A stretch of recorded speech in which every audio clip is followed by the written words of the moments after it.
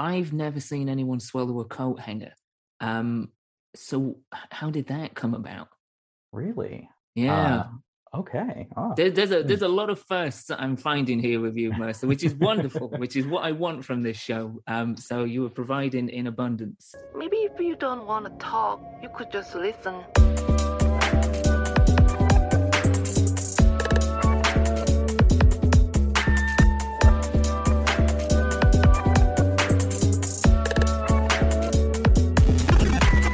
I won't have to do this living. I just walk around. I want to be swept off my feet, you know? I am prepared for amazing things to happen. I can handle it.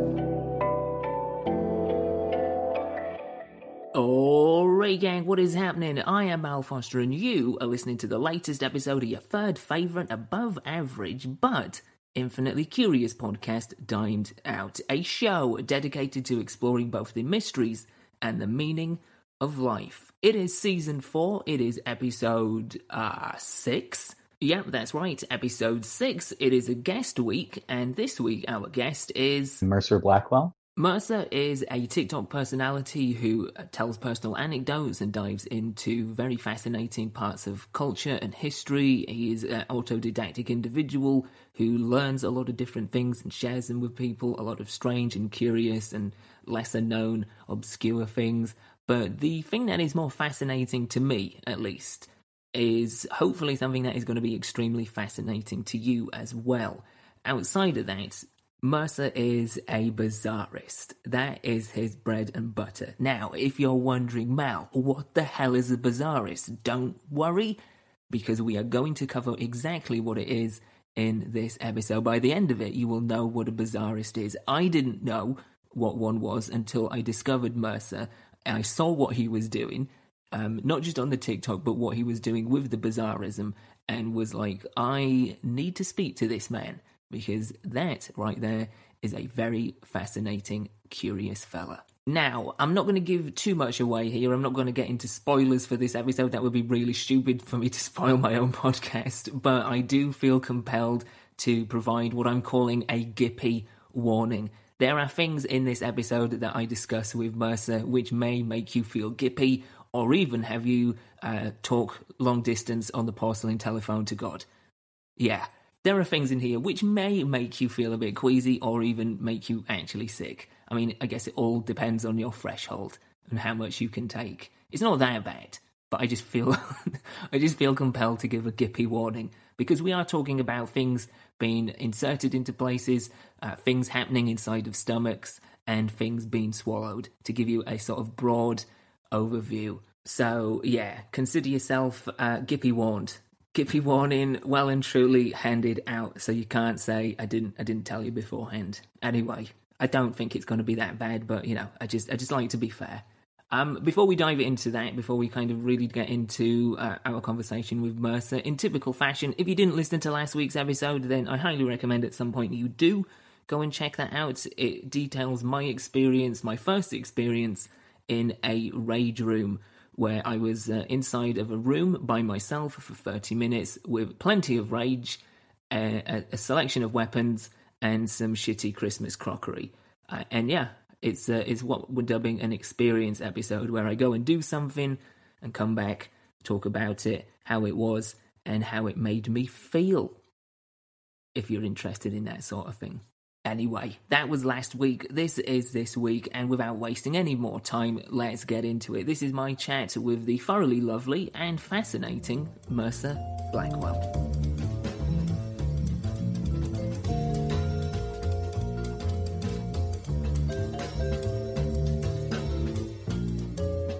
For me, and hopefully this is the case with a number of people listening, I hadn't actually come across the term bizarrist until I encountered you. So that's already a first.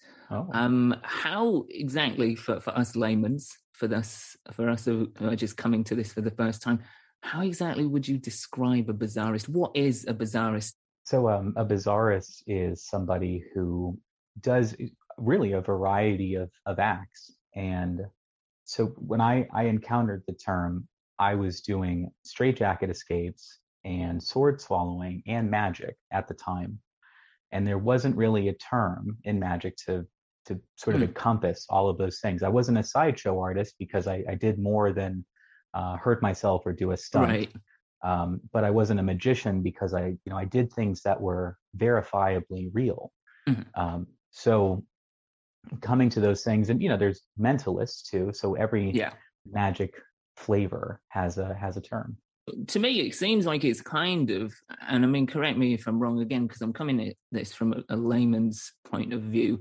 It kind of seems like it crosses over into performance art a little bit. Yeah, certainly. It definitely does. So part of, I think, at the base of what I do, before Bizarrism is art. A lot of the things that I decide to put in my show or decide to develop are largely motivated by sort of the artistic vision, or like what the emotions or feelings or aesthetics I want involved. So, and then, the bizarre part of it sort of falls into place for me. The word bizarre is kind of apropos, because coming into this again completely on the ground level, there's some pretty strange and bizarre stuff. You mentioned swallowing swords. I've also seen that you swallow coat hangers as well as nailing stuff. Let's kind of just run through quickly some other stuff. So we've got swallowing swords, swallowing coat hangers, which we'll get to in a second, because that is something I really kind of want to dive into, especially with your challenge that you put out via TikTok, which is something else we'll kind of dig into.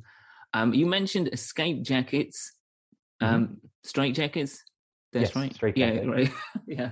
I don't know what an escape jacket is. Something that that eventually becomes the end product of a straight jacket, I guess.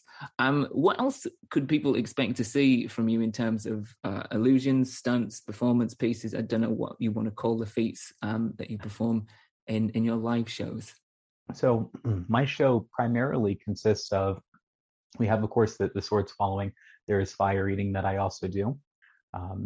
I read minds. So one of the artistic things that I do is I have somebody is thinking of a movie monster, Pennywise or Slender Man or Leatherface, whoever.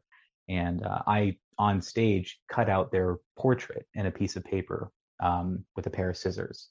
So, and then they get to keep that with them. Oh, okay. Yes, as a souvenir of sorts. Yeah. Another like big tenet of my shows is souvenirs. Like I love the idea of like giving stuff away or like having like a special thing. And to that end, one of the effects I developed, I don't know if you heard this, but I'm a regurgitator. So I did catch that in passing. Yeah. That's somebody. So if your audience doesn't know, it's somebody that can swallow items and then bring them back up. Wow. And so I've been developing this for several years, and something in my show that I do is I'm able to paint pictures inside my stomach. Yeah, I was going to ask, that was in my notes, because that I saw that and that just really snagged my attention. I was like, what the hell? So how does that work? So I swallow white paint. It's non-toxic. Okay. And then I swallow a black marble. It's about the size of a little larger than like a quarter maybe. And so what I'm able to do is roll the ball inside my stomach to create a pattern on it. And then I'm able to regurgitate it into a picture. I'm able to paint a picture and then bring it back up. So it's not a purposeful, like, it's not like someone says, paint me a barnyard with a sunset. Well, I can do all 52 cards. What? So yeah, so I normally because it's such it's a weird routine. So like I use cards. So I hand somebody a deck of cards and they can pick whatever one they want. I swallow the ball, they show me the card, and then I paint it, and then that's a souvenir for them. I have these little cases that the ball goes into, and then they can keep it. How the hell do you do that? The case or the... Yeah, no, like actually like deliberately painting a card. There's like a sphincter. I mean, like, before we dive any further into sphincters, if this is at risk of giving away any sort of magical secrets, you can divert, because I don't want to give away the sort of trick of the trade, as it were, pun intended, sure. I guess. Anyway, then sphincters. I guess we'll leave it at this. I have been able to regurgitate since I was maybe 15. Okay. And it has taken every bit of this maybe 10 or 11 years to develop this act. Mm-hmm. So, and that's what I can say about it. Okay. All right. Okay. I think that's good, because it's always good to leave, as I'm sure you're well aware, leave people wanting more, leave a little bit to the imagination. Thank you. All right, there you go. So contemplate that, listeners. But yeah, the person, after I'm done painting it, the person gets to take the little ball and the card with them home. So that's the big thing for me. Yeah, I imagine from a performance standpoint, from your perspective as somebody that is performing for other people, to kind of give them not just a sort of memory of seeing something pretty fucking unique, to be honest, but to actually take a sort of tactile thing with them is quite the rewarding element of doing the performance in the first place. Certainly, yeah. It's always been, I mean, I do, like, I imagine if you tell your friends I saw this guy, paint a picture in his stomach, your friends might not believe you, but then right, if they see the coat hanger, if they see the marble, that becomes a piece of the story. Exactly. There. Let's kind of dive into the coat hangers, because this in itself is pretty unique as well. I mean, I think at some point, even just from a passing standpoint, even if it's just through sort of pop culture reference or perhaps in person, we've kind of seen people swallow swords before. I've never seen anyone swallow a coat hanger. So how did that come about? Really? Yeah. Okay. Oh. There's a lot of firsts that I'm finding here with you, Mercer, which is wonderful, which is what I want from this show. So you are providing in abundance. Good. I'm glad to provide it. When I taught myself how to swallow coat hangers, I taught myself how to swallow swords. I did not have a mentor or anybody who had that skill. Mm-hmm. So, and I was maybe 14. So we're talking like 2007, 2008. Okay. My resources to learn were the internet. And even back then, there wasn't that much information on doing it. But something I had read was, if you want to start learning, you get a wire coat hanger and you sort of bend it into a sword shape and start there. And I mean, who doesn't have a wire coat hanger? So I started there, and it took me several months to do. But I ultimately ended up teaching myself to do it. And I've had swords. I have made swords, like professional looking ones. I have a sword that has a camera mounted on it so that you can like see like from the handle's point of view. And I always find myself like I use those and I go back to the coat hangers pretty much every time. You've been kind of introducing something, kind of tapping back into the idea of souvenirs and kind of personalizing in the experience for people coming to see your performances.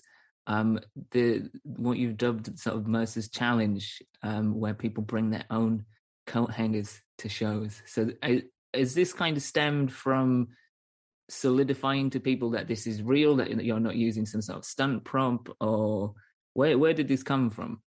Yeah. So I had a teacher in like 8th grade, Mr. L, and I was doing magic at the time, but I don't know like why this has stuck in my memory. But I recall, some offbeat conversation in class where he said that sword swallowing wasn't real. And I didn't know how to do it at the time, but to him, the sword collapsed in the handle or it rolled up. It was always a trick. Like and he was so sure. He was like, I'm in absolute conviction. I guess you can be sure about anything when you're talking to 8th graders, but still. And I just remember thinking, there's no way. Like this is not a huge conspiracy. So I ended up learning, and Mercer's Challenge came about because there were a lot of people like my teacher. After every single show, people would come up, and if they saw me with the professional sword or something like that, they always want to either look at it or, they'll just flat out accuse me of using a fake sword. Mm-hmm. It never goes away. So the only time when there's like this maximum legitimacy to sword swallowing is when it's at its most simple. Like everybody can relate to a coat hanger. Right. It's a piece of wire. There's clearly nowhere for it to collapse. And so I thought of this idea like, there are always going to be people who think it's not real, but what if, people could bring their own sword and see it for themselves, and then they get to keep it so they know that it's the real Monte Cristo. Yeah. So I came up with Mercer's Challenge. Just bring your own coat hangers. I'm not going to pay for them anymore.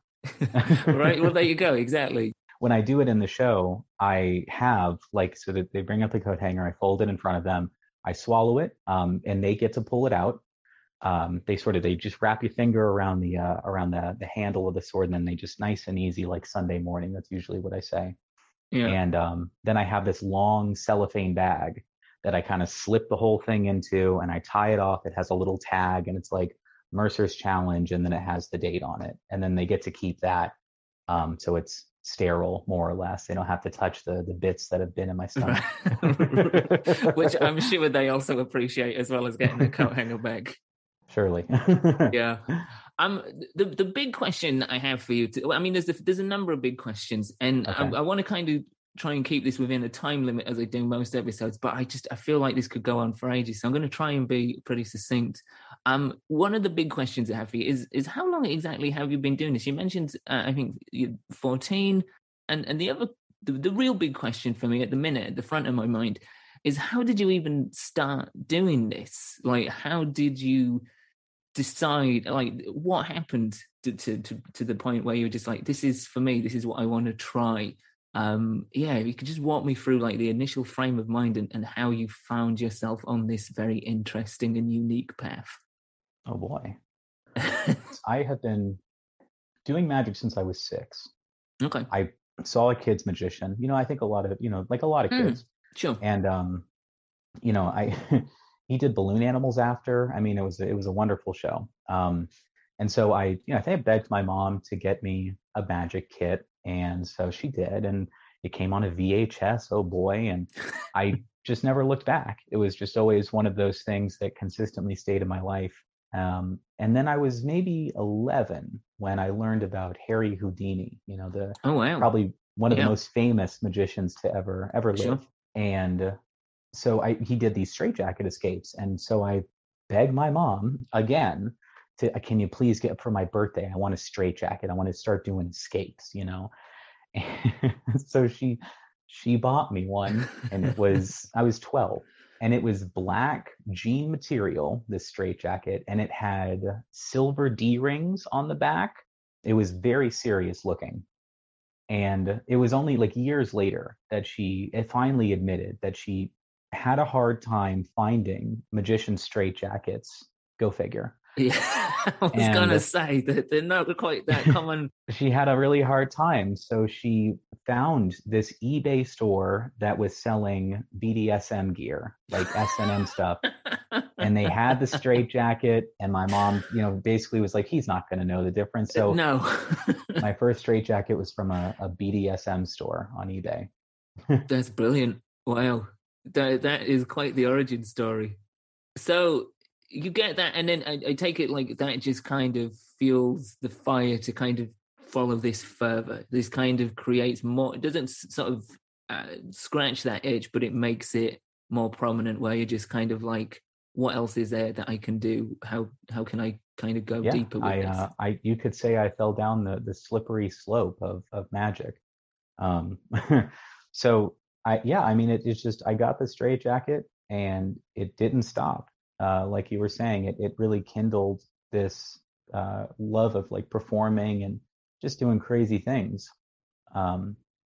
So I will say, around the time that I was doing the straitjackets, like David Blaine was popular. So, and he was doing, he was doing like standing, all the stunts that he was doing.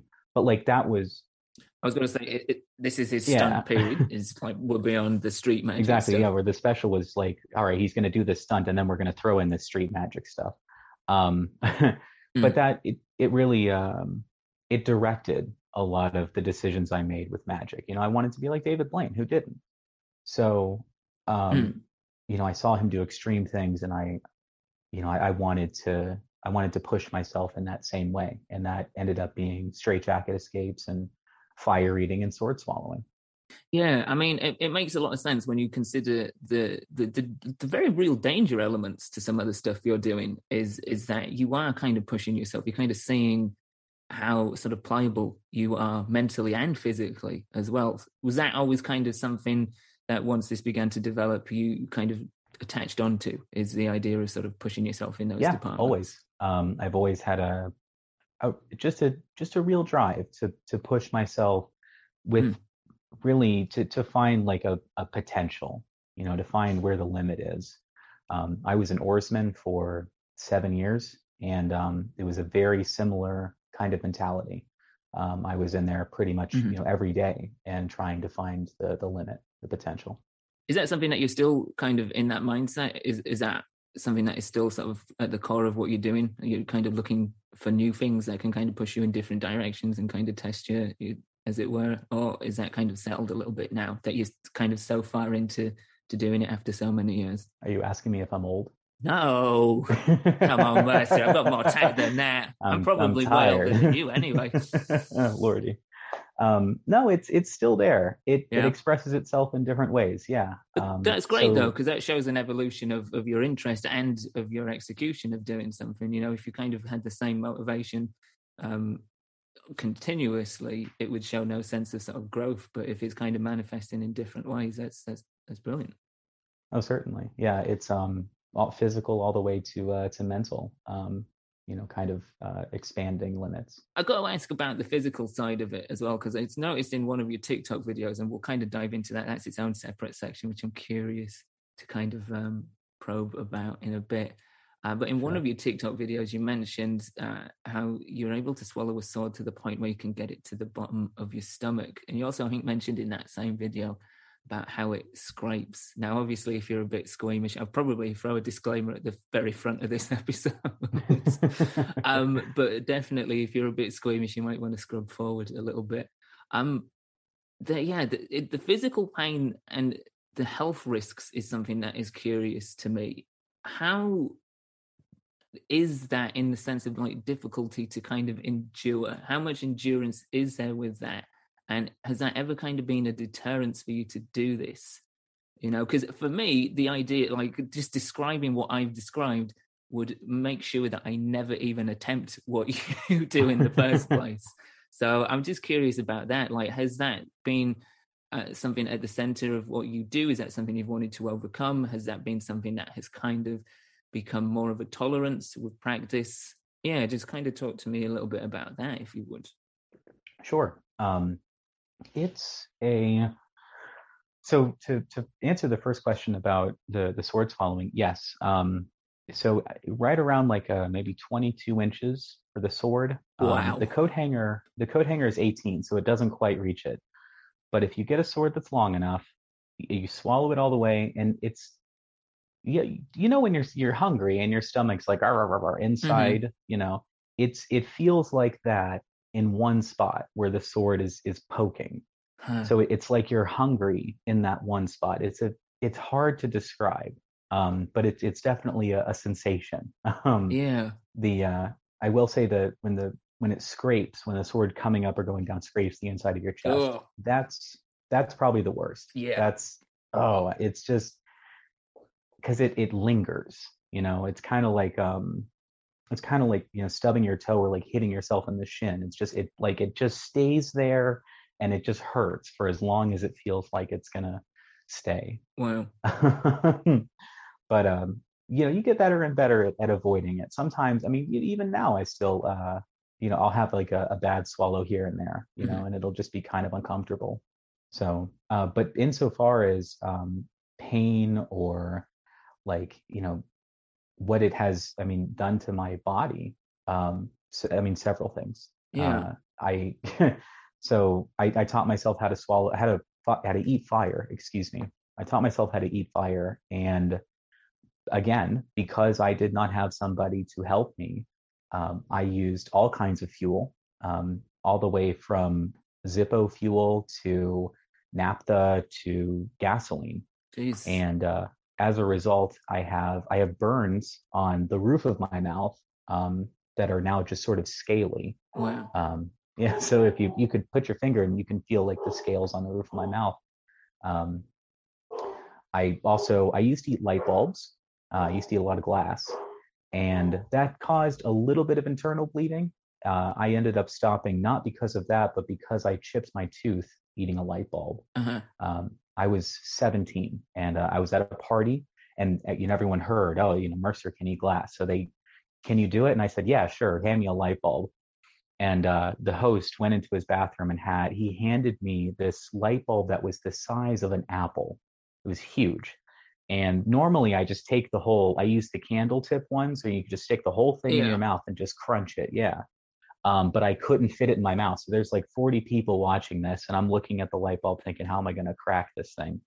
And I think, okay, I'm gonna slam it into my teeth over and over again until I crack the light bulb, and then I'll eat it like an apple.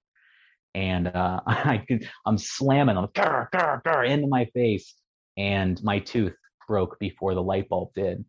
And so now I got a patch job Wow. right on my front tooth. Wow.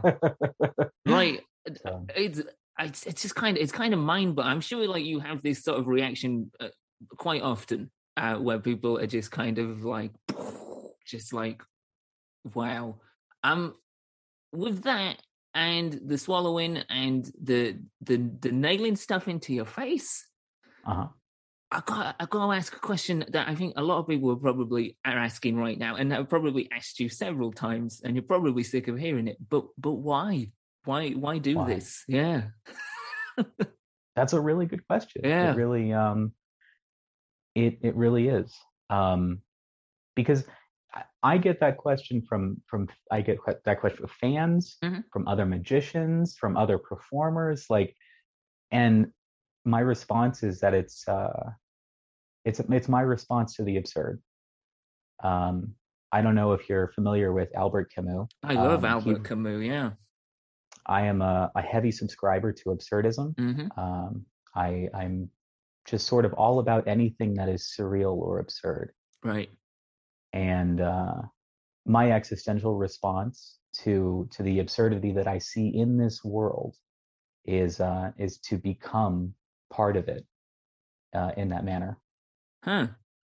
That is not the answer I was expecting, but Yeah, no, it's definitely I did one. it for pussy. Too many kids in my school were playing guitar, so I had to figure something else out. Oh man. Oh, excellent. Yeah, wow.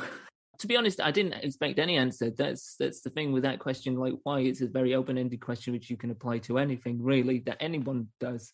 Not to kind of delve too far into the idea of how absurd this entire existence we find ourselves in.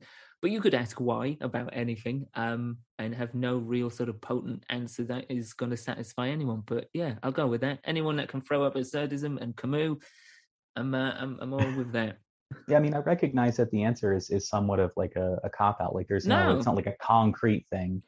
but But like when go ahead. you look at what you're doing, it's not exactly concrete either. It's kind of abstract in its very nature of the things, the actual application of what it is you're doing. You know what I mean? Sure. And I think from the perspective of somebody that in the last number of years certainly has kind of become a little bit tired of the idea of certainty. It's wonderful. I've talked about this with other guests in the past. Human beings, inherently, we look for patterns, we look for recognition, we look for recognition, we look for understanding in everything.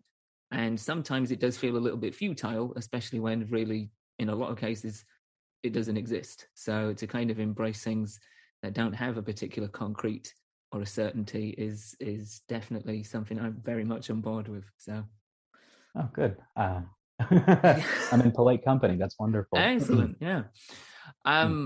What has been your general spectrum of reactions from people? I imagine you've had quite a wide one, where some people, as I say, do have their sort of wigs blown back. Some people do just don't get it at all. Some people just completely turned off by it, and then some people are just really sort of pulled towards it. Is it safe to say that over the years of doing this, and particularly in the sense of performing live for people, you've had quite the varied spectrum of reactions? Sure. Yeah, always. I mean, I've had, of course, there's the range. I've had Mm. people who legitimately think I'm Satan or a demon. Really? Yes. Do, Uh, so just we'll kind of table this real quick because I kind of want to dive into that since you brought up. Do people kind of assume that there is some sort of esoteric practices going on here, that there is some sort of a link to occultism with what yes. you do? Uh, Really? by and large, I mean, I don't make any claims in the show, Right. but there is always a subset of people that is like, I can't tell them that I'm not associated with a cult. They already believe it. Mm. And most of the time, like, they're already convinced that I'm in the group, right? And I'm just not admitting it. Right. You've taken the secret handshake, but you will never claim that you have. Yes, exactly. Yeah. And then there, of course, some people just love it. Some people just, they can't get enough of it. Something that I, when I decided I wanted to be like a bizarrist instead of a sideshow performer, a Right. magician, the thing that pushed me in that direction was the art, and was thinking of a way that I could make people want to watch somebody throw a coat hanger, or eat fire, or nail something into my face. What do I have to do to get my grandma to want to see this show? Really, I mean, like, she hates it. So I was going to ask. anytime I can, I was going to yeah, kind of get into that. She hates it. she hates it. Yeah, I mean, my mom hates it. My grandma hates it. My partner, she's tolerant for the most part. Hey, if you can find a sense of tolerance with a partner that puts up with your weird interests and behaviors, that's half the battle. Absolutely, yeah. Just put up with my idiosyncrasies. Right. Um, Because it's interesting you kind of touch on that, because that was going to be one of my next questions in my notes. About just, so you get quite a wide spectrum of reactions from the general public, from people that encounter you as strangers that are coming to the show. As you've mentioned, some people genuinely believe that you're performing the work of the devil. Have you had any backlash from that, by the way? most of the time, if people think I'm working with the devil or part Right. of like a cult, that's like, they'll just normally stay away or leave Yeah. the show, or it's not something that's prevalent or super common. Most people that make it to my show, like, they Right. liked the show. Yeah. So it's become less and less common. But no backlash. I wouldn't say, no. Okay, but that's good. That's good to know, and it's good to know that people, as you say, that are coming to your show are coming there purposely, because they know they know somewhat of what to expect. I'm sure they don't know the full gamut of what's going to be unveiled, but they kind of have an idea of the field in which you're working in, and they enjoy that. So that's great. But yeah, dipping back into like the reaction of people, like family and loved ones, has that always been that sort of disconnect, or is this just like because it seems like your mum was very encouraging from the beginning, getting your S&M straight jacket and whatnot, but as you've kind of progressed further into it and kind of maybe pushed boundaries a little bit more with the work that you're doing and the art that you're creating, has that kind of pushed her and other people a little bit further away from that sense of tolerance? So I would say with my mom, it was definitely a ratchet job. I had to start, like, I started really wisely with the straight jacket. Right. That was pretty out there. And then I kept ratcheting from there. I just kept getting it up there. And, before you know it, I'm swallowing torches. It's a slow conversion. But really, no, she's always been very supportive. I think, it's definitely been, she's just sort of watched me, like, learn these different things, and just been concerned, Right. and making sure I'm not hurting myself. But yeah, ultimately, when you ask, like, if this is driving people away, or like if it's creating like a distance, that's exactly the thing that I like to address in my show. Is that, yeah, I mean, like, to a large extent, like, it's gross. Like, I mean, there's just, and for some people, there's no two ways about it. Yeah. They just think it's gross. And I got a really good piece of advice from another performer. This is a couple of years ago. And I'd done this show, and she came up to me and she was like, you need to make it pretty. And from that point on, like, that's when art came first, right? Like, I had this idea that, like, making like an artistic expression was important. But when she told me to make it pretty, like that was, there was a whole new world was opened. Mm. The aesthetic and how to make something ugly or gross in some ways like beautiful or worth watching, and not just for the shock. Yeah, you're not just creating like a series of rhythmic beats that are going to kind Exactly. of make people sort of jar out of their seat a little bit. You're kind of adding a sort of thread through them and kind of tying them up, and as you say, making them pretty. And as you said earlier, making something that your grandma would want to see. Yeah, Yeah. exactly.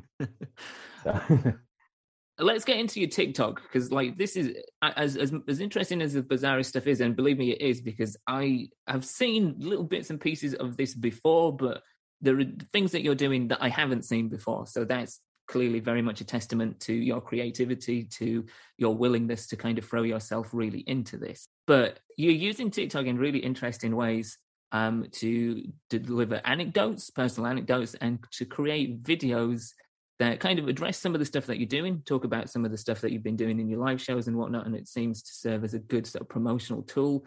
But for me, and for this show, I think the real interesting part is you diving into a lot of weird and eclectic topics, such as, and these are just a few, I'm going to list a couple that I've highlighted to give listeners a sort of just a tiny, tiny little sliver of what you can expect when you go and check out Mercer's TikTok account. So you're covering stuff as novelty caskets, space toilets, space apes, cryogenics, holy water vending machines, the Iron Sheik's disdain for Pepe Le Pew, which I must admit just generally really made me laugh. Pyramid schemes, the history of Nintendo, including, and I had no idea about this, love hotels. The band This Will Destroy You, which from a personal standpoint gets major points for me because I absolutely adore that band. And Hostile Architecture, which in itself is really interesting, but also very important, I think, for people to know about, because I feel like we have all at some point encountered Hostile Architecture, but have, for a lot of us, didn't know what it was. So yeah, those are just a few topics you can find. There's plenty more. But before we kind of dive into that and dissect some of those a little bit more, how did the TikTok thing start? Was that a lockdown thing? Yeah, it was more or less. So when COVID started and the lockdowns really started ramping up, I had this office job that I I mean, we parted ways. That was it, push came to shove essentially in that job, and we parted ways. So I was sort of in this in between, and I was inside a lot. So I decided, maybe I can make these videos. And when I started making the videos, I wasn't going any particular direction. I just thought I'm going to make whatever I want, and if people like it, then they will. And that was the end of it. And it's gone from there. Mm-hmm. I fully love that model of thinking, and that's kind of basically how this show started, in a very similar essence. It was like, I'm just going to kind of dive into some things that I'm interested in, some things I know a little bit about, and then we'll kind of go from there. And as long and as selfish as it sounds, as primarily as if I'm interested in the content, then hopefully other people will latch onto it and be like, yeah, that's kind of interesting. It's kind of cool. Didn't know that. So yeah, kind of dig into some of the stuff that you've been talking about there, and how that's kind of, it's because it really seems to have sort of ballooned really on TikTok for you. Yeah, absolutely. So I guess I could dig into essentially the fact that I love learning. I have always been an avid reader. I'm somebody that can look something up on Wikipedia and realize only 4 hours later that I've just sort of been going from page to page, and I have the app, and I have all the tabs open. And so that's always just how my brain has operated. And to make a 1 minute video on this thing I learned just seemed like a perfect thing to do. So I started with things that I thought were interesting. One of the earlier ones was the walled city of Kowloon. I did a couple of spotlights on my oddities. I have a small collection of those. And yeah, it's only been kind of recently that I've decided to really integrate like me as a person Right. into my channel. Yeah. And how's that? I take it. How's that been for you? Kind of making that jump, kind of going from a sort of external, almost macro sense to a more micro, personal perspective. It's been wonderful. You know, I was kind of afraid because I'd seen other people, you know, do something similar, and you know, they've either like they get harassed or they regret like sharing something, Mm-hmm. and you know, I was kind of afraid of that initially, and I decided to do it anyway, just sort of slowly and selectively. And you know, I would say it's done. I mean, it has helped my channel and my fan base tremendously. But it's also given me an opportunity to like relate to people that watch my stuff and people that like care about me. It gives me a totally different avenue to connect with people. Speaking of connection, what do you think has really kind of been the material that's connected the most so far that you've seen through your TikTok? Connected. Yeah, like what is the thing that you've Uh, got most responses from, like in terms of material that you put out? oh boy. There have been a couple. So the sword swallowing video, that was my second video to ever reach 1 million views or Wow. over 1 million. So that just happened. That was crazy. So you could, yeah, it connected with a lot of people in that way. Um, Another one was definitely you talked about hostile architecture. Mm-hmm. That's a funny, that video was significant in a lot of ways. It definitely connected with people in lots of different ways. It's got a bunch of views right now. It's really sparked a pretty interesting debate in the comments if you take a look. When I made that video, I mean, you never know which one is going to be a huge, Right. a big hit and which one isn't. So, you know, I post this video and I got a lot more yeses. You know, at the end, I asked, like, are you willing to hurt people just so you don't have to deal with them? And I got a surprising number of yeses. And that was very discouraging. Before we kind of move forward, because Sure. I want to dig into this.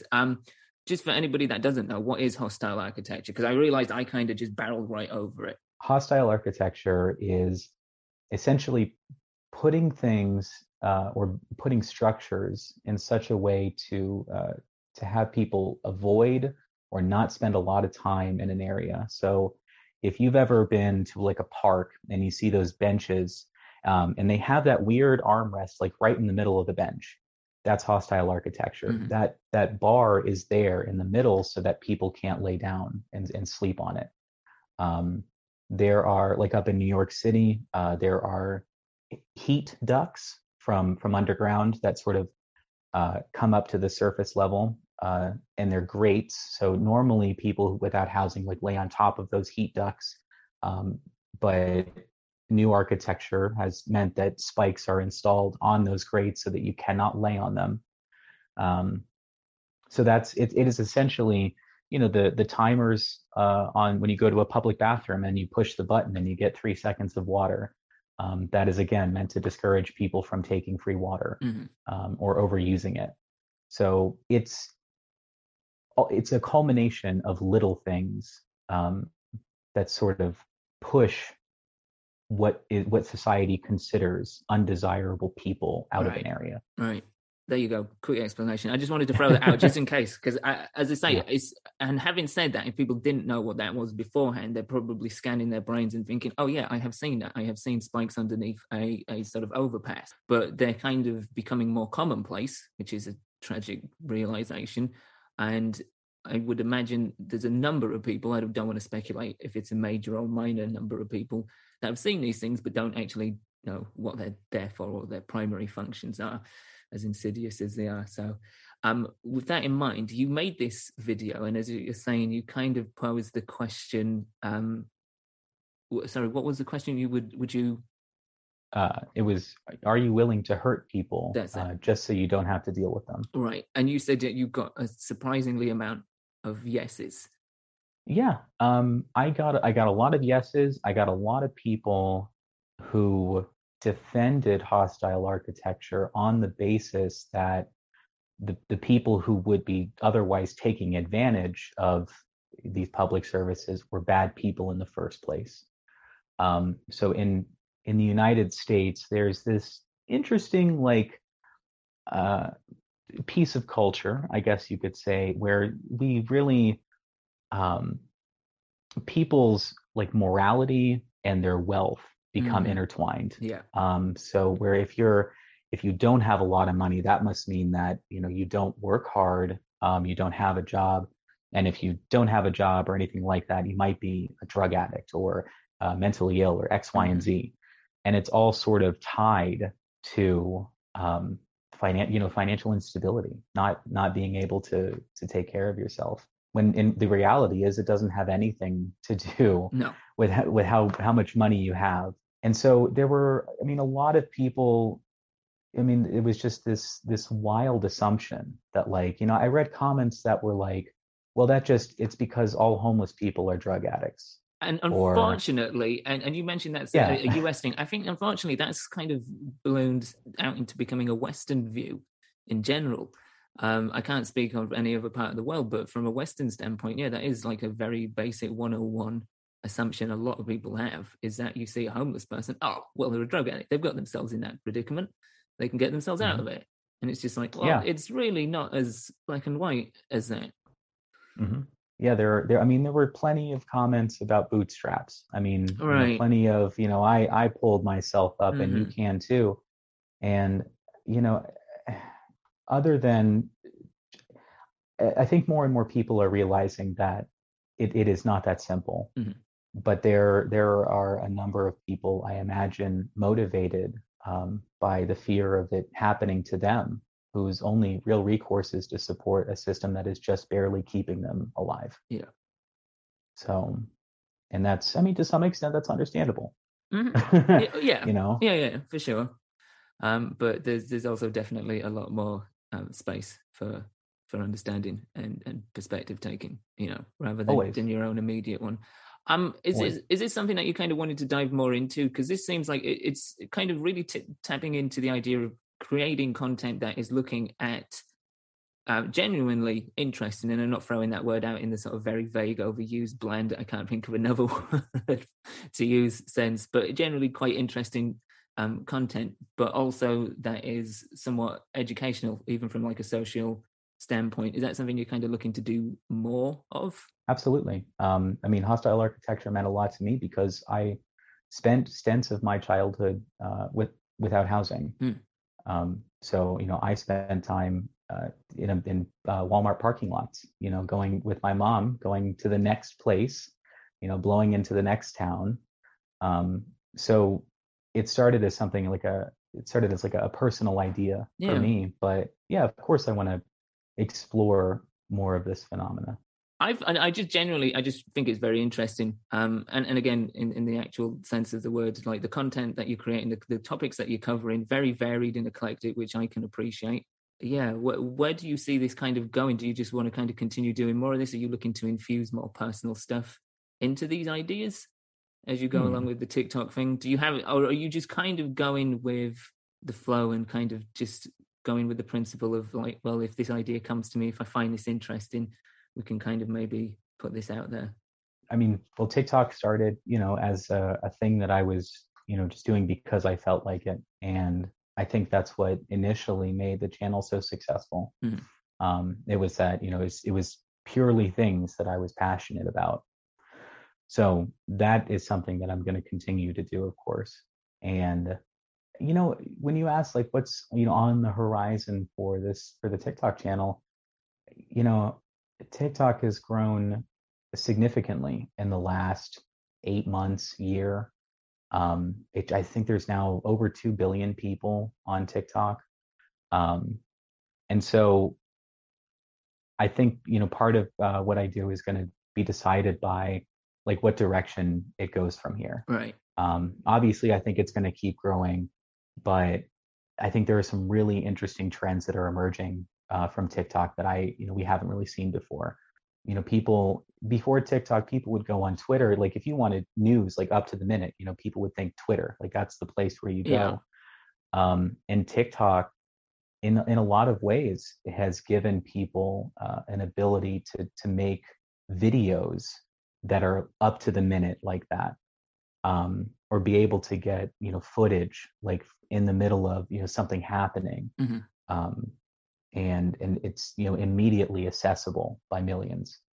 So I think I think it'll be interesting to see what direction the platform takes. It's, to me, it's something of an enigma, TikTok, from a number of standpoints. But I spoke to a social media psychologist a while back about it, because I do find its general format interesting, the idea of short form content, and the idea of I mean, it's since extended its time limit parameters.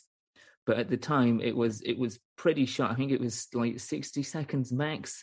And that's something I've always kind of wrestled with in terms of like attention span. The idea of being able to create a succinct message in such a short time to create something worthwhile and substantial. And I do kind of flip back and forth. I mean, kind of looking through your channels actually been kind of a refreshing thing for me and my views on TikTok, because I'm seeing creators like yourself putting out little tidbits of stuff which hopefully people will kind of think, oh, that's interesting, I didn't know about that, and then kind of go and do some more research themselves and fall down those rabbit holes themselves.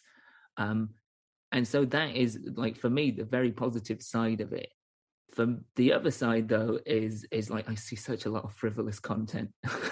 Just like, and we all need it. We all need Absolutely. like entertaining fluff, especially in like the last 2 years of certain uncertainty, and stress and change and difficulties. But yeah, it's the format is the most interesting aspect for me, like the knock-on effect. How, like, the person I spoke to, the social media psychologist, their concern was like, this generation growing up with TikTok, are they going to want to read a book in like 10 years time, because that's a lot longer than 60 seconds. Right. I think so. I mean, attention span, I'm not a psychologist. Let's just put that out in front. Neither am I. I'm not, So yeah, yeah. no blowback on that for either of us. And I agree to some extent, with the idea that attention spans are, maybe shortening, and perhaps that's a bad thing. Mm-hmm. I think something that we're running, I think on the flip side, something that we're running into as we become more technologically, socially advanced, is being able to package information efficiently. Mm-hmm. And I think really, I don't know if we're falling behind or we're ahead on it, but the world itself moves so much faster. Yeah. News moves faster. And so when people say, well, who's going to want to read a book? Not a lot of people, because the world is in some ways moving too fast for that. Outside of places like universities or institutions of learning. Mm-hmm. So, and I think to some extent that's a bad thing. Yeah. But I also think that forces people like me to take information and be able to put it in a format where you're like sort of maximizing information.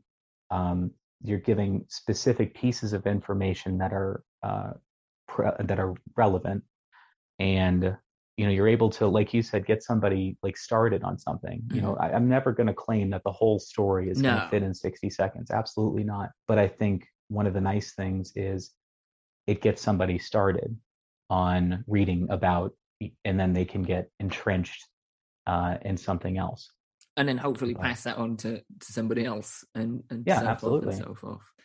Yeah. It's it is interesting. It is something that I do wrestle with, and you kind of touch upon, like, one of the motivating factors is the world we live in, as we've all kind of found out, especially last year when everything kind of came to a standstill, is just how quickly we move from one thing to the other, and how quickly just like the pace of the world has sort of sped up. And as much as people might not like it, it's happening, and the best thing you can do is just kind of adapt to it as best as you personally can, I guess. I want to kind of switch back over to the bizarrism element. How has the TikTok account kind of helped in that sense? Has that brought a lot more eyes to what you do personally within your shows, within your performances, but also just the genre? for lack of a broader term of bizarrism. Have you found more people have kind of come from what you've seen that like it's kind of helped with that? I don't know what I'm bringing the genre. I don't know if I can say that about myself. But I can say that it's I mean it's done quite a bit for me, just generally as a character. Before I started TikTok, I was doing magic in Bizarrism professionally, but I had I had less of an idea of who I was as a character or what I wanted to bring my audience. And so it's definitely done that for me, but it's put a lot of it's allowed me to play with some pretty experimental content, in like a rudimentary way before I bring it on stage. Oh, okay. So How so? Can you dive into that, or is that something those sort of cards you want to keep close to your chest at the minute? so there's a it's so TikTok has since taken it down. It's on my Instagram, but the original sword swallowing video Uh-huh. was where you basically see the whole sword and then you see me swallow it. Um, and it all the way down to the hilt. So you're basically like zoomed in on the center of my face by the time I swallowed it. Very intimate piece of camera work, I would say. Yeah, yeah, sounds it. I came up with that idea because I liked thinking about, what if, I mean, people always want to film me while I'm performing. So, and I like the souvenirs. So what if I can make like a video souvenir, that they can show their friends or like post on social media. And so I came up with this sword that you can mount your phone to. And then the person just takes a video and then they have that video forever. Wow, so they actually attach their phone to it. Yeah. So Yeah. wow.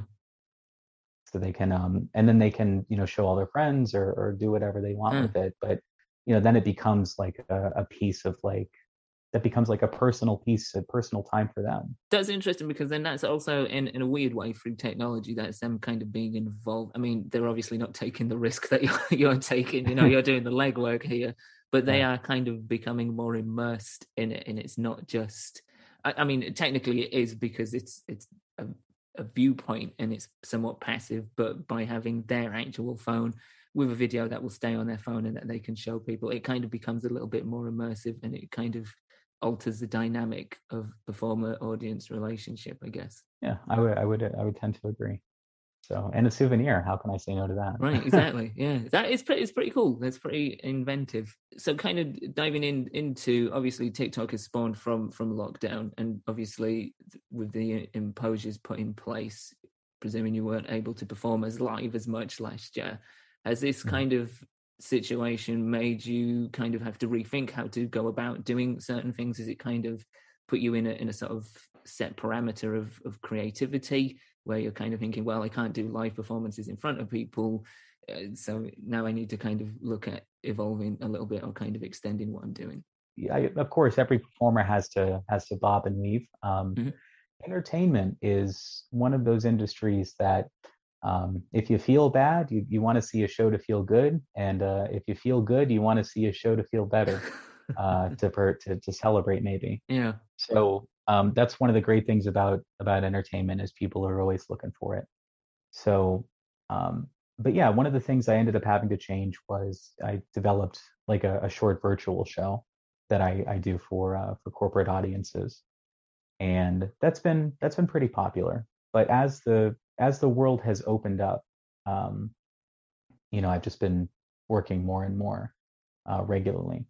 I like the virtual aspect of the shows, but performing in person is always going to be something that I do best. So I imagine for anybody that performs in general across the spectrum, that is like the pinnacle of what drives you to do what you do. But I imagine for somebody within your field who's doing the things you're doing, that's extremely so because of the sort of awe aspect of some of the stuff that you're doing. Like it really is amplified with a sort of physical connection of having that performer audience direct relationship. Oh yeah, absolutely. It's always better to be. It's a certain level of intimacy pulling a coat hanger out of somebody's throat. It's just yeah, it's a special moment. Yeah, it's hard to imagine going to a show and having a more intimate moment, really, than yanking a coat. Well, not Yeah. yanking. I mean, you want to do it gently, I imagine. Yeah, it's not a Beyblade. It Yeah. just kind of there's some resistance. So, but another change I ended up making was so I nail things into my face, a nail primarily. And I used to just have them grab it with their fingers, and they would just grab Ah. the end and then they pull it out. But now I have an extendable fishing rod that has a magnet at the end of it. So then it's like a carnival game, and then the person Wow. can like yeah, they can cast this fishing rod, and then it snaps to the nail, and then they get to pull it out. And then I tell them it's the biggest one I've ever seen, and then I'm proud of them. And and that's the trick. Surely that's got to be like that's got to be worse in terms of removal. Like we talked about pain earlier, like having that instead of just somebody like with their fingers physically remove it. Surely, like that's got to be. Oh, yeah, It's not I've never pleasant. had somebody. Yeah, I mean it's it's not the greatest feeling, No. but it's the fun it generates makes it worth it. Is that something that you kind of like tap into? Is the idea that the joy, which presumably you're bringing? I mean, some people are going to, as you say, be inevitably grossed out, but there's also, as you say, bringing a lot of joy and sort of like a sort of lift and elevation to people's mood and demeanor by going to your show and seeing these things. Is that something that kind of spurs you on as a performer, especially during those more painful aspects? Is that okay? The reward is definitely worth the labor, as it were. Yeah, it's always always. Um, I think it along with like this artistic expression of doing bizarre things is like fun. Like I don't want people to go to my show and be like that guy was fucking gross. I don't want people to at least think that it might have been funny. Right. Um, so yeah, I mean I think I'm doing things that are traditionally thought of as gross, but like none of the other like components of being gross are there. Mm-hmm. It's all been replaced with well, let's see if I can make this into a painting, or let's see if I can make this into a funny bit, or just generally make this fun. Mm-hmm. I imagine for those people that do kind of come to the show with that idea of like, oh, this is proper grim. I can't believe he's doing that. That by kind of Yeah. adding these sort of accoutrements, like the carnival game aspect to it, it kind of creates somewhat of a dilution for that, and it kind of takes the edge off that immediate ooh kind of reaction, and is just kind of, as you say, interjects a sense of fun and sort of playfulness to it. That does that help? Have you noticed with some people that maybe are a little bit more resistant to the sort of physicality of it? Yeah, I mean it definitely does help because then it's no longer about I'm putting a nail in my face. Mm-hmm. It's about this person who's gonna catch a fish or a nail. Right. And even for sword swallowing, it's no longer about this guy like cramming a sword in his throat or doing whatever. Now it's about making a special moment for somebody with a coat hanger and educating people or showing them something is not what it appears to be.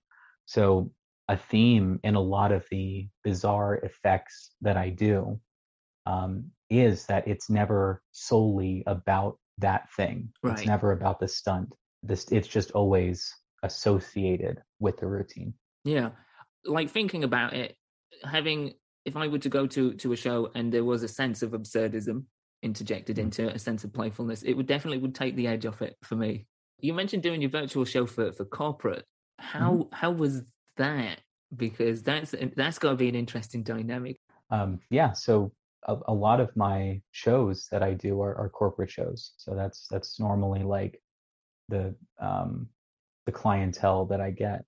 Mm-hmm. So it might seem initially like it's kind of difficult to mesh those two things. Yeah. And people think of corporate culture being like um, very like stiff Mm-hmm. or unforgiving to something this different. And I think to some extent that's true. However, corporations are always looking for something different, and something new. And on top of that, the difference is, like, I don't think I would get a corporate show if my routines were about the gore, the grossness Right. of, and the thing that really gets me in front of these people is, they understand that it's more about the art and having fun, Hmm. and about entertainment than it is about, like, making people cringe or putting something shocking in front of them. Hmm. So, um, that's something that I really try to cultivate, is showing that, like, that that the art and fun shines through. Yeah, absolutely. And I think hopefully anybody that's coming into this completely fresh and hears about these things initially on the surface and maybe are a little bit like, oh, they kind of get the impression that it's not just that there is a sense of artistry, there is a sense of character, there is a sense of fun um, thrown in there to kind of bring it all together to make it something not just a series of gross, weird stunts, but there is like a show to it, you know. Absolutely. Where can people find you online and such forth, and what do you have in store for the future that might be of interest to them? You can find me on TikTok, Instagram, YouTube. It's all Mercer Blackwell. I was lucky enough to snag the username before anybody else got to it. It's the same across all the platforms. And I mean, next is going to be shows. Um, I'm entering the college market here pretty soon, um, and I'm going to start doing shows there. There are going to be more TikTok videos, of course, and maybe a few big things sprinkled in.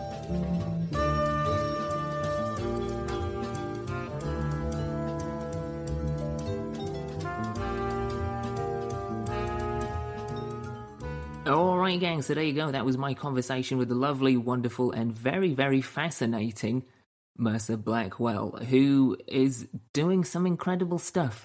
Things that I would never, ever, and I mean ever, even think of trying. Yeah, that man has got my utmost respect for his craft, for his dedication to what he's doing, but I also question his sanity. Just a touch. Yeah, genuinely fascinating stuff that I had never really come across before. As I said, I didn't know what a bizarrist was. I didn't know what bizarrism is. But having that conversation with Mercer, not only did I get to know about what he's doing and his approach to his work, which I think is fantastic. The idea of making it fun, making it an evening, making it an experience is brilliant. And it's just the kind of thing that we all need given the last 2 years, I think. So if you can catch a Mercer Blackwell show live, I would say absolutely go for it. I'm hoping at some point in time in the future that I will be able to catch one of his shows myself. Although I may be watching parts of it through my fingers. Because, yeah. Yeah, I mean, I've got a reasonable constitution, but I have a limit. In the meantime, if you are not able to catch one of Mercer's live shows, then please do go and check out his stuff online. I will put links to everything related to him social media-wise, especially his TikTok account, channel. I don't know, what do you call them? Are they accounts? Are they channels? Whatever it is, his TikTok place, his place of residence on the TikTok. You can find all of the stuff related to Mercer down in the show notes. You can also find all of the stuff related to Dimed Out in there as well, all of the links to our things, the YouTube page, the Facebook page. You can find the Instagram and Twitter stuff, which is basically at I am Mal Foster. So if you've got comments on this episode or previous episodes, or you want to throw suggestions for future episodes my way, those are the places to do so. If you want to support the show, if you've enjoyed this episode, and there is absolutely no reason why you wouldn't, unless of course you have actually been sick and now you've got that sort of acidic burn in the back of your throat and it just won't go away, and now you're kind of cursing the fact that you chose to go forward and listen to this episode in the first place. If that's happened, then yeah, okay, maybe I kind of get why you wouldn't enjoy this one. But if it hasn't, and you haven't been feeling gippy or been sick, and you've enjoyed it, then you can help us out immensely by subscribing if you haven't already. And of course, if you want to go the extra mile, you can always leave us a rating and a review. Regarding the latter, it is preferable if you do it in a haiku format. I am not giving up on this. I am not giving up on the dream of haiku reviews. Just one, and I'll stop going on about it. Just one haiku review, and then it's done. But until then, I am not giving up on this dream. And on that note, that about does it for this week's episode. As for next week's episode, I would tell you what it's about, but honestly, at this moment in time, I haven't a clue. I seriously don't. There is a little bit of a gap in the schedule, so yeah, you're just going to have to wait and see, I guess. What I can tell you, though, is in 2 weeks' time, we're going to have our next guest, and it is going to be Alexis Hyde, former director of my favourite museum of all time. I'm not going to tell you what it is, though, because I don't want you to know anything about it before it happens. Let's just say it is an experience, and it was an episode that I was not expecting to actually happen, but it did, amazingly, and I couldn't be happier with it. But that is in 2 weeks' time. As for this week, yeah, we're pretty much done. As always, look after yourselves, look after each other, and until next week with the mystery episodes, keep it dimed out.